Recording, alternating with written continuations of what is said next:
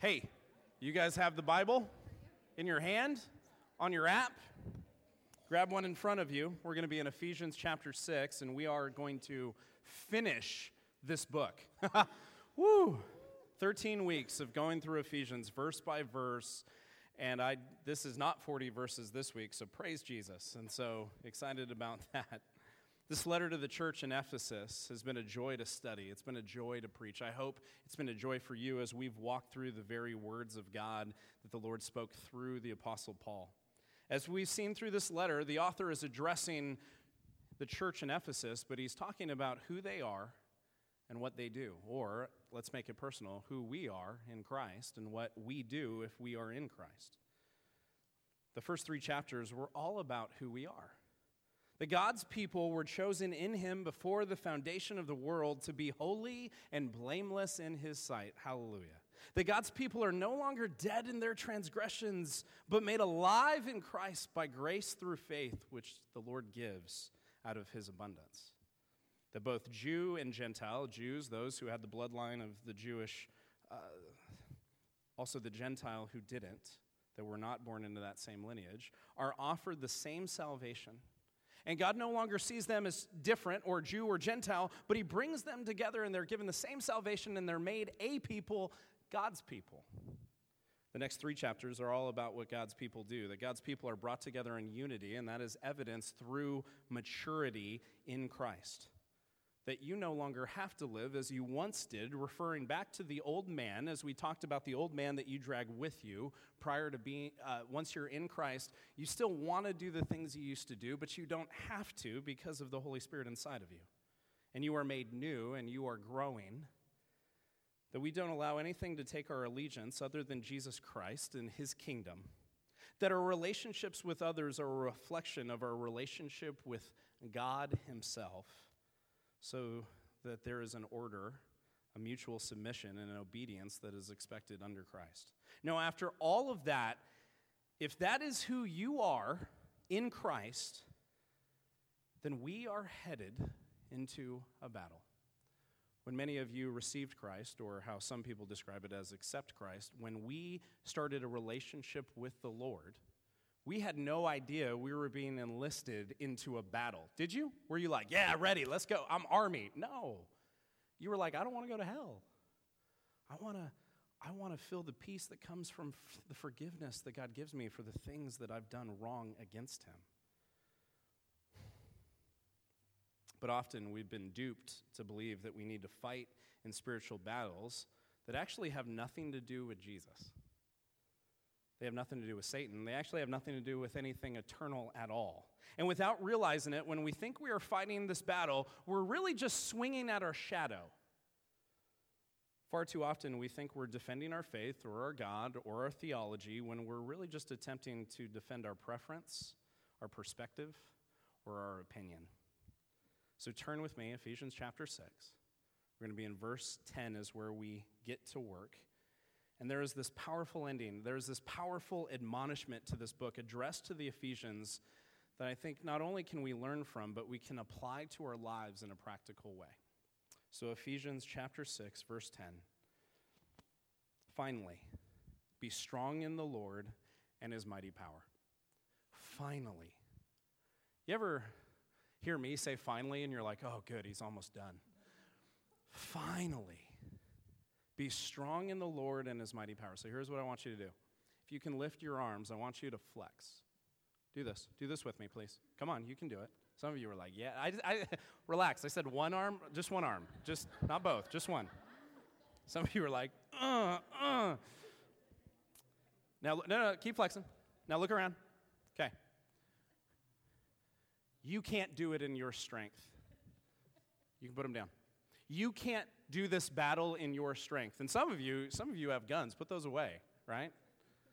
But some of you need to go do some curls. Anyway, but the point is, you cannot do this battle in your strength.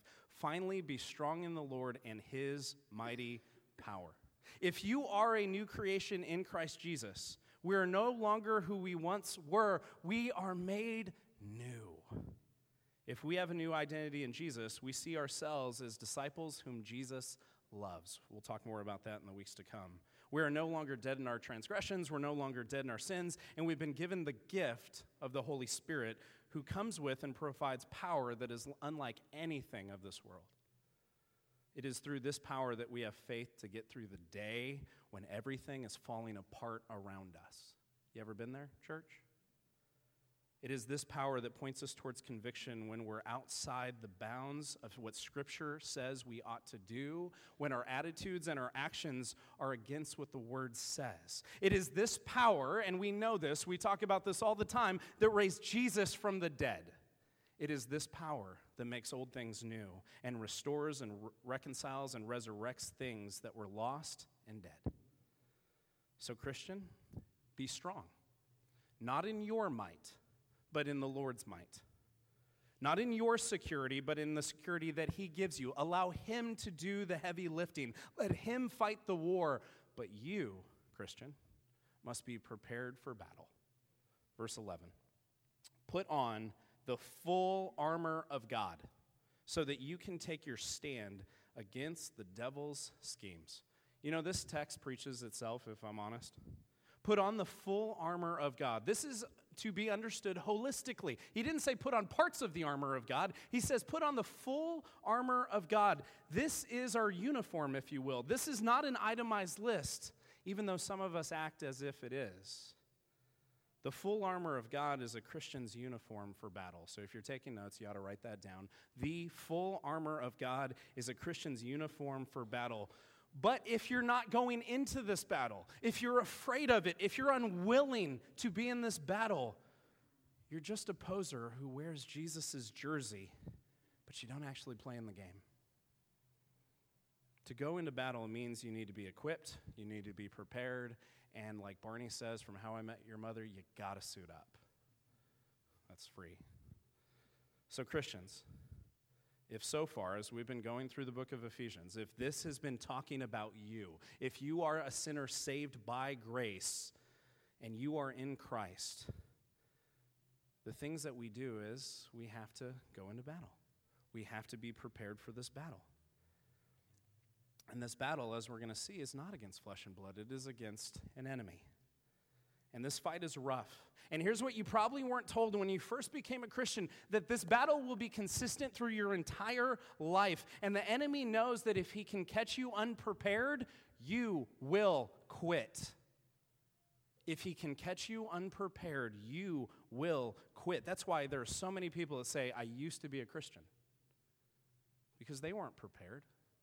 They just said, well, I believe in the heaven. I don't really like the hell, so I want to go to heaven. But they weren't prepared for the battle that the Lord brings us in. Verse 12. For our struggle is not against flesh and blood, but against the rulers, against the authorities, against the powers of this dark world, and against the spiritual forces of evil in the heavenly realms. This may or may not connect with you, but I hope it does. Sometimes what we call spiritual warfare is actually just spiritual rebellion. Sometimes we think we're fighting against the enemy. Sometimes we give the enemy all this credit when it's really just us rebelling against what God says in His Word. So the one we are fighting against isn't the enemy. He's not the prince of darkness, but the King of Kings and the Lord of Lords of the Bible. So be careful. But you'd only know the difference if you're in God's Word, submitted to His Word and being changed by His Word. So often we blame Satan for everything, don't we? When ultimately there's a flesh, there is a human nature that we have that tends to get us in more trouble than Satan would even pose to us.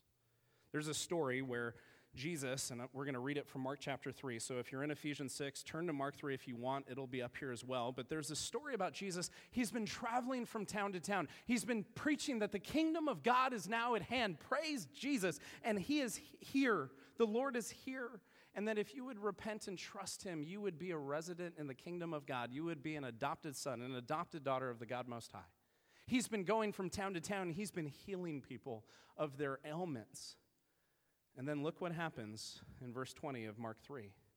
Then Jesus entered a house, and again a crowd gathered so that He and His disciples were not even able to eat. Jesus could draw a crowd, couldn't He? But man, could Jesus thin a crowd, couldn't He? No one was able to eat. Verse 21, when his family heard about this, they went to take charge of him, for they said he is out of his mind. Could you imagine this? You're the Lord. You're King Jesus. And your siblings and other family members are going, you're crazy. And then the teachers of the law, it says in verse 22, the Pharisees, the religious guys, the teachers of the law who came down from Jerusalem said, he is possessed by Beelzebul. By the prince of demons, he is driving out demons. You know what Beelzebul translates to in Greek? It's actually kind of funny. It's the Lord of the Flies. And where do the flies hover? On dung. So is the Lord of dung. That's what that translates to, just so you know. That's free, all right?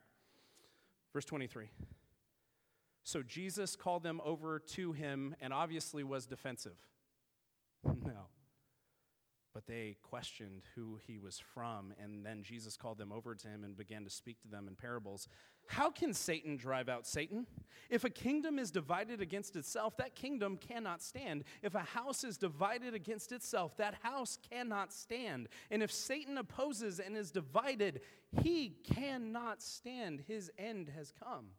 In fact, no one can enter a strong man's house without first tying him up. Then he can plunder the strong man's house. Truly, I tell you, people can be forgiven all their sins and every slander they utter.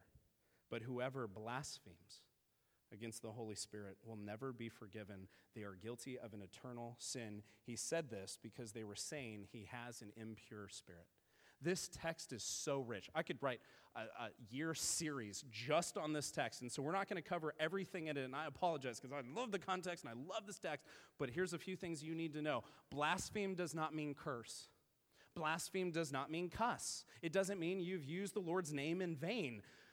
Blaspheme means to take upon yourself, which means that you say that you don't need the Holy Spirit because you're essentially holy, that you are the Holy Spirit or you are God. So many people that want nothing to do with the Lord want nothing to do with the Lord because ultimately at the end of the day, they think they got it. They've got it figured out.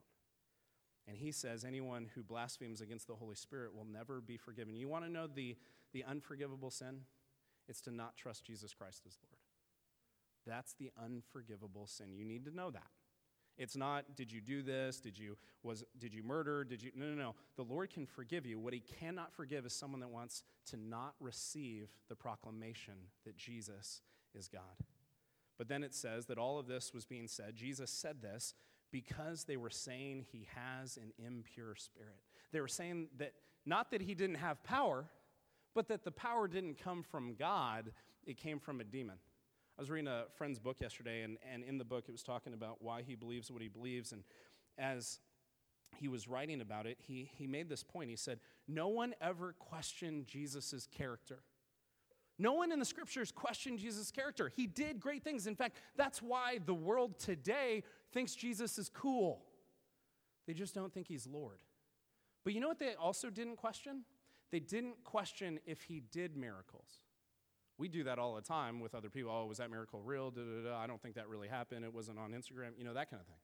But no one questioned that Jesus could do miracles. They questioned where the power came from. And so there are a lot of applications to this text, but let me give you one that many of us don't realize that we're doing when we do it.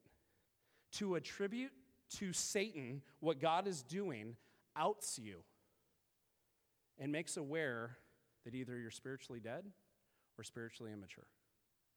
So when we start to see God doing stuff that we don't like and starts to pick us apart, hurts us, and starts to make us really uncomfortable, and we attribute it to Satan when it's really God pruning us, that actually shows us our spiritual immaturity or our spiritual deadness. So read this book. You're pretty much going to hear two things from me every single week. Jesus did for us what we could not do for ourselves, and read this book and apply it to your life. Apply this book. Obey this book. Trust Jesus, who is this book. The devil's schemes are often shrewd, but they're often telegraphed as well. They're often kind of obvious when you start to look at things kind of from a bird's eye view. And here's the thing, I don't give Satan very much credit. I probably don't even give him as much credit as he should have. But not every difficulty we endure is because he's aiming at us. It's our sinful nature, it's our unwillingness to obey God that requires consequences, and it tends to put us in a lot of trouble, not because Satan's aiming at us, but because we're sinful. But when we're truly following Jesus, we're seeing fruit in us and those that we come in contact with. So in us, it's the fruit of the Spirit. When we're truly following Jesus, when we're applying the Word of God, we are growing in love, peace, patience, kindness, goodness, gentleness.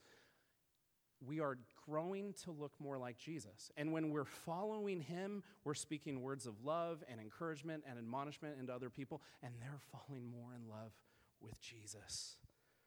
The enemy would and sometimes does attempt to intervene through a lot of difficult circumstances when you're doing these things. The Great Commission was not sit and make disciples, it was go. And when you're willing to go, yes, there may be situations, there may be weapons that are being thrown at you, but God gives us marching orders, and then he gives us a list of the things that he has given to us to prepare us for battle in both offense and defense. So here we go, verse 13. Therefore, put on the full armor of God, so when the day of evil comes, you may be able to stand your ground, and after you have done everything, to stand.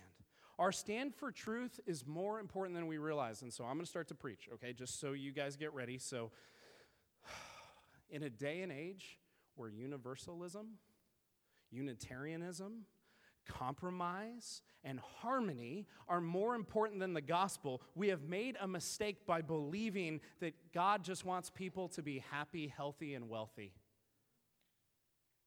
And God did not do what he did by leaving the comforts of heaven and living amongst us and living the life we couldn't live and dying the death we deserve to die to make his people comfortable. Read the scriptures. The disciples were not comfortable. That doesn't mean you have to be a martyr necessarily, but you have to be willing to actually trust him at his word. This is one of the reasons that so much of our evangelistic techniques are not only not effective, but they're weak. Because we talk about ethereal reasons for God. We talk about, well, here's an apologetic about how he created everything, rather than the fact that sin entered the world and each and every one of us have been affected by the sin nature.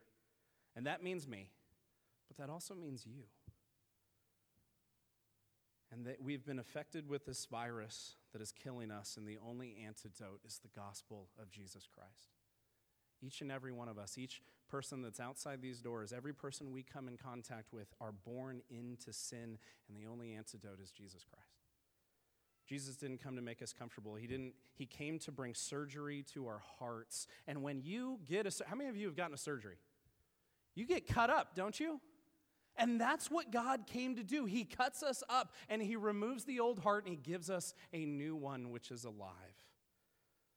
And we must first take our stand. We must be tied to truth. We are expected to stand our ground as soldiers for Christ, so the enemy will not and cannot take ground. So if you're in Ephesians 6, you don't have to turn there. It'll be up here. But one of my favorite verses is 1 Corinthians 15, verses 1 and 2.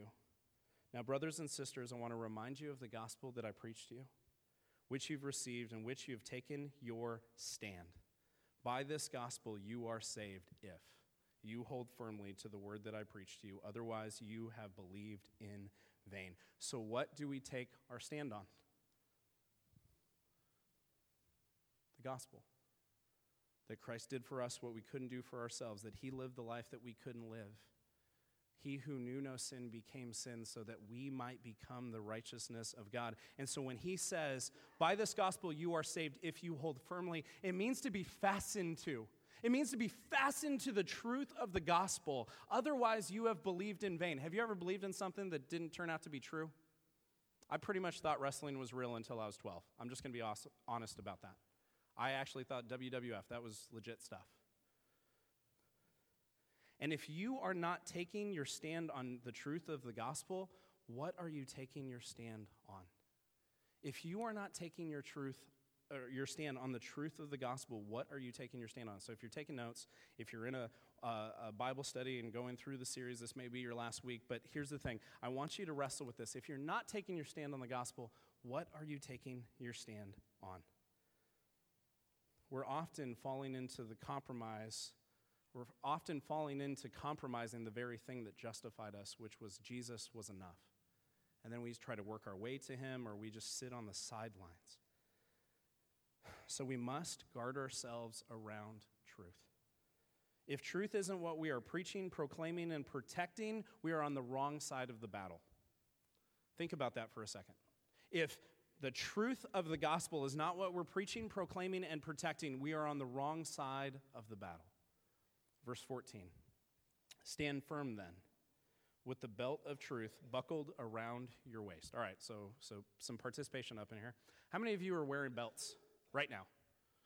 Okay, cool.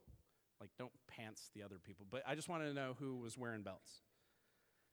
Stand firm then, with the belt of truth buckled around your waist. In the first century, the Roman armies, the Greek armies, the Jewish armies would go to battle in robes. How many of you have ever worn a robe? Is that a good idea to go to battle in that thing? No. But this is what they wore. And Paul uses the analogy of truth being the soldier's belt because we must be fastened up. Otherwise, if you're wearing that robe and you run into battle, what's happening to that robe? It's falling right off and you're going to be naked. And that would be a really weird way to go to battle, but so would be wearing a robe, just thinking about out loud. And so this idea of the analogy of truth being the soldier's belt is what we're fastened up with. Otherwise, we will easily trip over ourselves, our own thinking, and our own human wisdom. You and I, as Christians, can only move. We can only take ground. We can only fight truth we can only fight by using God's truth. Now, I know many wield this truth without understanding at all what it actually is. That happens a lot. How it ought to be communicated, but it is truth that we stand firm in. It is truth that we are bound by, and it's what makes Christians connected. Because some of the other cults and faiths can say that Jesus is Savior, but which Jesus? Is it the one that claims that he is the way, the truth, and the life? No one comes to the Father except through him, or is it Satan's brother that some cults teach? Was it Jesus who is the second coming of the archangel Michael? Was it the truth of Jesus from Scripture or the Jesus that someone has made up in their own mind where he can just be neutered? Here's the thing. When I study and write these messages every week, I personally have accountability. When I'm teaching the text, if I'm going to share it with you, I want to make sure that what I'm saying is not just my opinion. Not only do I read commentaries, not only do I listen to sermons that are of people that I appreciate and respect, but I have most pastors in this area are friends of mine, and so I'll send them a text, I'll send them an email, I'll go to their office, and I'll go, hey, I'm wrestling with this because I'm not sure it's orthodox. I'm not sure it's the truth that everyone would agree upon over the past 2,000 years. And here's the thing, nothing is new under the sun. So if someone comes to you with, I have new revelation, run. They're leading a cult. There is nothing new under the sun. Because here's the reason I have the accountability when I teach. And I hope you understand this. And I would guess that most of us don't.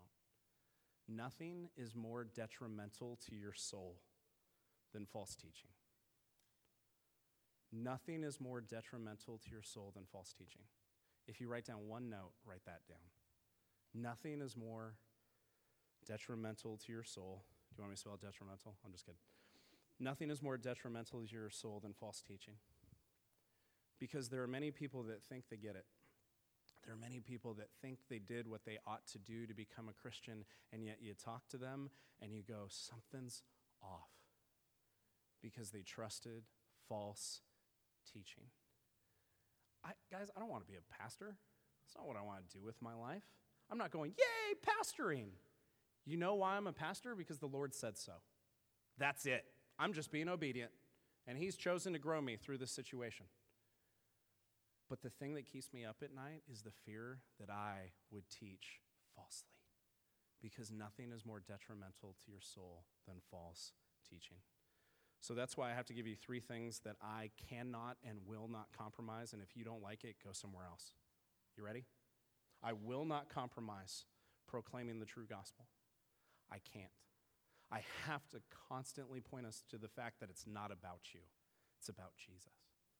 Secondly, I cannot compromise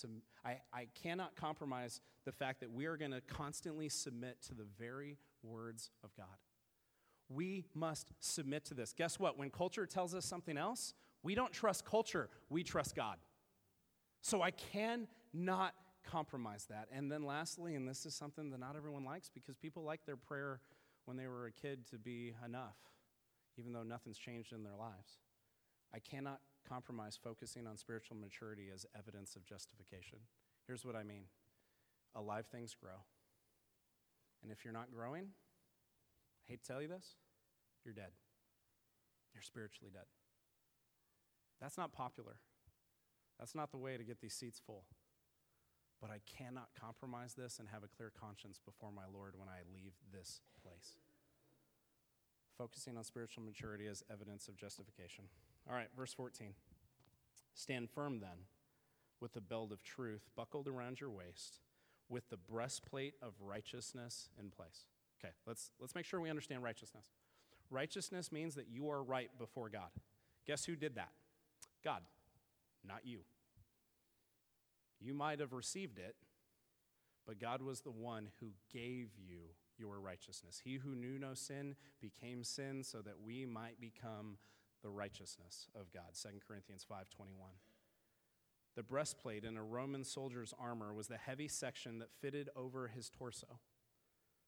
Its chief purpose was to protect the vital organs of the body from being pierced by an arrow or a sword or any other weapons. And Paul says that Christians need to protect these vital areas with righteousness, like your heart. Remember the classic story of the great hero Achilles? You guys remember Achilles? Anyone? Okay. It's a good story. Achilles seemed invincible, and the legend has it that his mother, when he was a baby, dipped him into some kind of magical potion or Lazarus pit or I don't know, and coated his entire body with this invincible magic potion and an invincible shield. But when she dipped him into the substance, she had to hold him by the tip of his heel so that one portion of his body was not covered with this magic solution. It was here that in the course of great battle in the Trojan War, Achilles was struck in the heel by an arrow and was killed.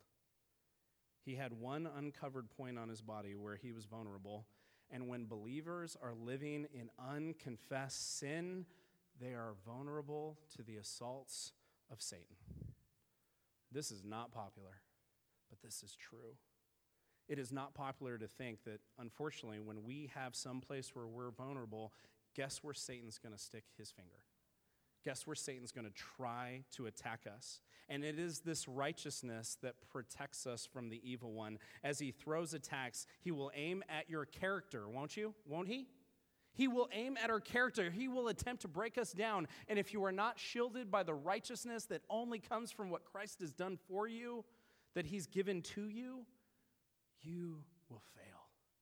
And you will probably give up. It is the fact that he has created a character in us, Christ has, that is consistent with our calling to be a follower of Jesus. And we are imputed that righteousness so we can act like who he is. Verse 15. And with your feet fitted with the readiness that comes from the gospel of peace. So in war, especially in this context, there were foot soldiers. There weren't tanks. There weren't, Iron Man things. There was literally foot soldiers that would walk and they would carry their shields and their spears. And mobilization of these foot soldiers is what won or lost the war. That's what this looked like. And this was the tactical approach that this generation had in its battles. So how your feet were covered, I'm not talking Nikes, but how your feet were covered and fitted made a huge difference in war. In fact, when information needed to be given from one city to another city, they couldn't text it. So what did they do? Carrier pigeon? Not yet. What did they do? They sent messengers, didn't they? And not someone that was like, oh, I have a really important thing from the king. Okay, I guess I'll just stroll into the next city. Those messengers ran like the Flash, but not really that fast. Superman's faster anyway. But it's true. But these messengers would run from city to city. And so in the ancient world, it was customary in some places that if the messenger brought bad news, he was punished. Not because he did the bad thing, but he was bringing the bad news. Hence, killing the messenger is a term that we use today. If it was bad news, then he was burdened by the news that he was carrying, and he was fearful of what treatment he might expect. As each city posted lookouts to watch for the approaching runners, it became almost a science whereby, through the lookout, they could determine whether the messenger was bringing good news or bad news. How would they be able to tell? Simply by seeing how the person was running. Because if there was victory, if there was something exciting, if it was good news, his feet would be flying, wouldn't they? He would be kicking up lots of dust. There would be an exuberance and enthusiasm in his stride as he approached the walls of the city, hence the phrase, "How beautiful are the feet of those who bring good news." Don't we have some good news to bring? In fact, Paul talks about this in Romans 10. He quotes this, verse 14 through 15. How then can they call on the one whom they have not believed in? How can they believe in the one whom they have not heard? And how can they hear without someone preaching to them? And how can anyone preach unless they are sent? As it is written, how beautiful are the feet of those who bring good news. Your feet are beautiful, Christians, if you would trust the Lord and bring this message. Verse 16. In addition to all this, take up the shield of faith, with which you can extinguish all the flaming arrows of the evil one. Another question I want you to think about, especially in small group if you're in one. How do you respond to the attacks of the enemy? How do you respond to the attacks of the enemy? He is an accuser. He is a liar. He's attempting to distract, discourage, and defeat those who are already on the winning team. But that doesn't mean he won't try. So how do you respond to the attacks of the enemy? Do you cower in the corner? Do you run for the hills? Or do you, as James reminds us in his book in the first chapter, in James chapter 1, verses 2 and 3, consider it pure joy, my brothers and sisters, whenever you face trials of many kinds, some that are brought on by you and some that are the evil one, because you know that the testing of your faith produces perseverance. Trials are what the Lord allows us to go through to make us more complete, to make us more mature, to make us more like Christ. So take up this shield. Be confident in the gospel, not in yourself, not in your wisdom, not in your works, but in Jesus Christ, the Lord's work, because he did for you what you couldn't do for yourself. So do you have faith in Jesus? Or do you have faith in your church? Do you have faith in your willingness or ability to do things? Or do you have faith in Jesus? Because this is your shield. It is the faith in the Lord that is your shield that will go up against the Roman army if they were to come at you, if they were shooting arrows at you. It is the shield that would stop them, because our faith is not in a puny God. Our faith is in a mighty God who is the Alpha and the Omega. So our struggle is not how much faith we have, but who our faith is actually in. And my faith is in a big, big God. Verse 17. Take the helmet of salvation and the sword of the Spirit, which is the word of God. So first, the helmet. The helmet protected the head, where it was so easy to deliver a fatal blow, isn't it? For those of you that have fought in a war. Although Satan cannot kill the soul, he can wound the mind. That was a big takeaway first service. Even though Satan cannot kill the soul, he can wound the mind. So those who have salvation have their minds covered by the salvation, past, present, and future, that has been given to us by Christ. So if you are questioning your faith, if you're questioning your salvation, if you are questioning your security in Christ Jesus, hear me. If you've trusted in the true God, you're secure. Ooh. Not because of how good you are, but because of how good he is.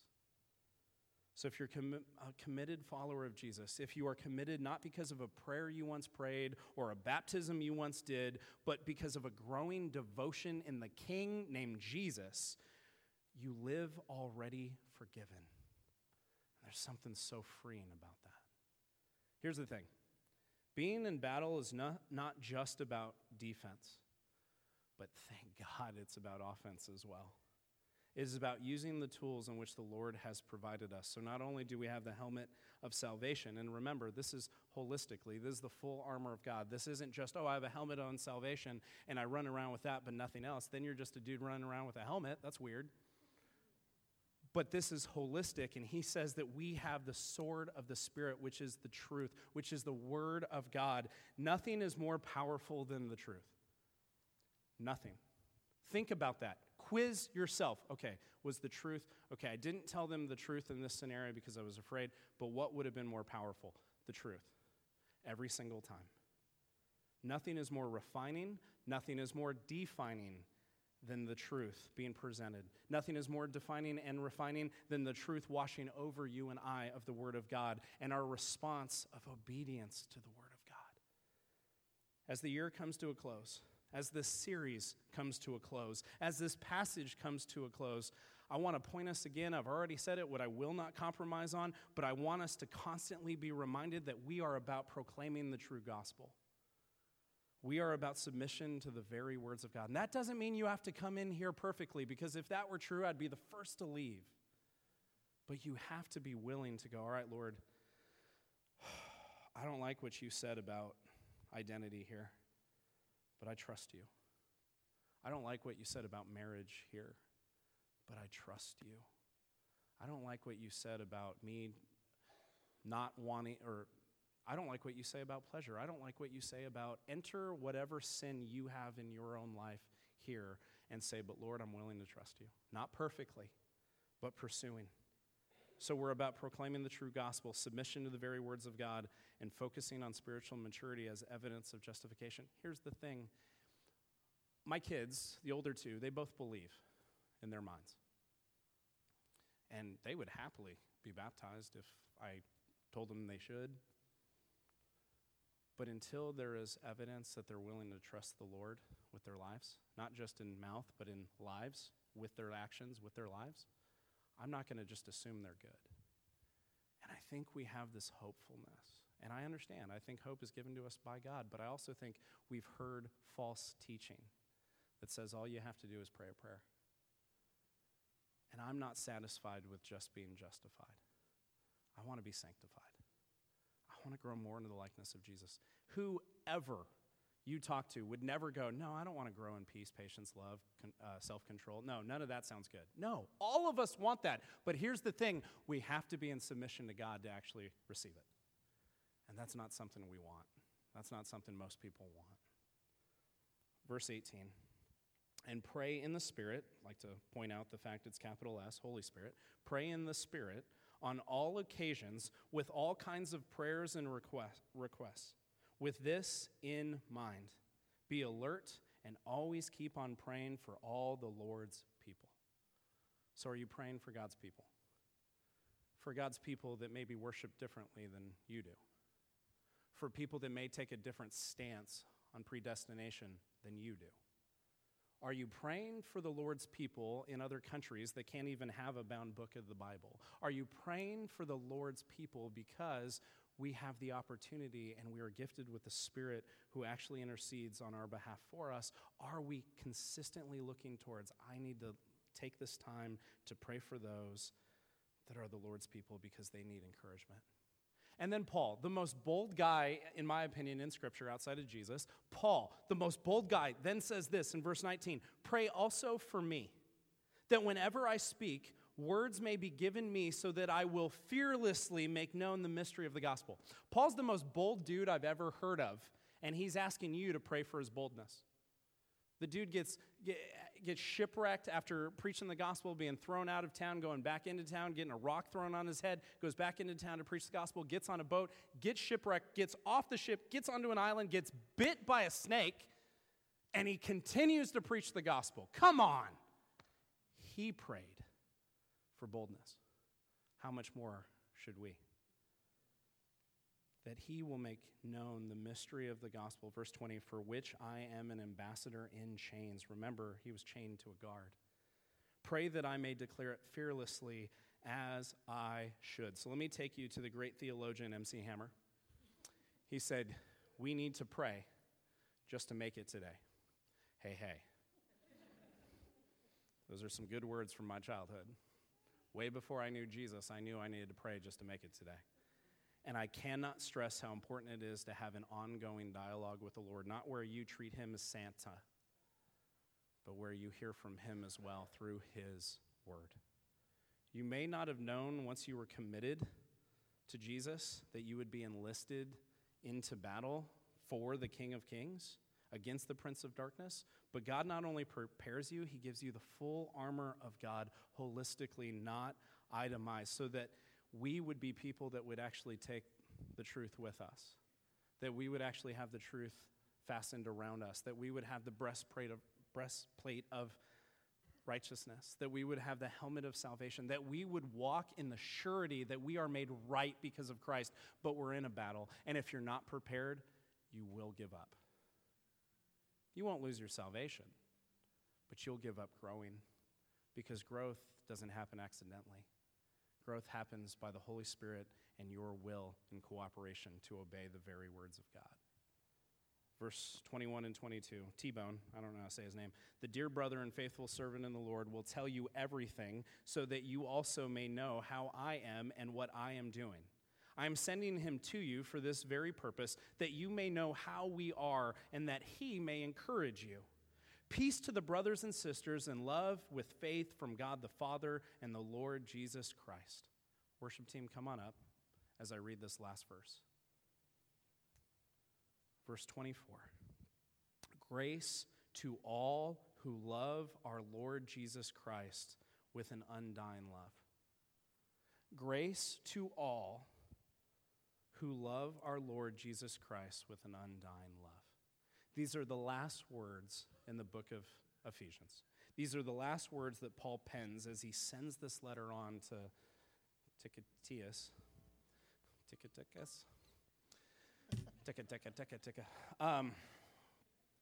As he sends this letter, grace to all who love our Lord Jesus Christ with an undying love. So here's my question for you. Those of you who have, maybe this is your first sermon or maybe this is your 13th, do you love the Jesus Christ of the Bible with an undying love? Because nothing's more important than that. Nothing's more important than trusting the Lord at his word and loving the true God versus one that you've made up in your own mind. Starting next week, we'll begin a series leading up to Christmas that's going to make very crystal clear what we as Christians are expected to do and the gifts that we receive from trusting the Son who has come bearing gifts. Some will not be here in the new year. Some will hear of this challenge that Jesus actually makes you a new creation. That means you're not who you once were. Some will hear the challenge of the fact that when you become a Christian, you get a new identity and you can't make Christianity about you anymore. Some of you may not like the fact that Jesus didn't just save you, he saved you to a people. But this is the Lord of the Bible. And this is what he's done, and this is what he's offered to us, and I refuse to teach things that would be detrimental to your soul. And so I got to teach the truth. And it's going to hurt a little, and by a little I mean a lot. And it's going to challenge us.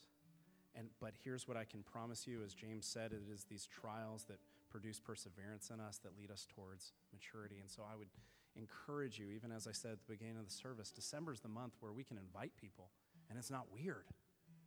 And I'd encourage you to invite your friends and family, those who you just want to understand more of who Jesus is. I promise you I'll preach them every week. And we will not compromise on these things. We're going to receive our offering right now. And I want a few things to happen in this time of worship. We will be worshiping in spirit and in truth. And I'm going to stand right over there. And for anyone who needs prayer, I'd encourage you to come and get prayer.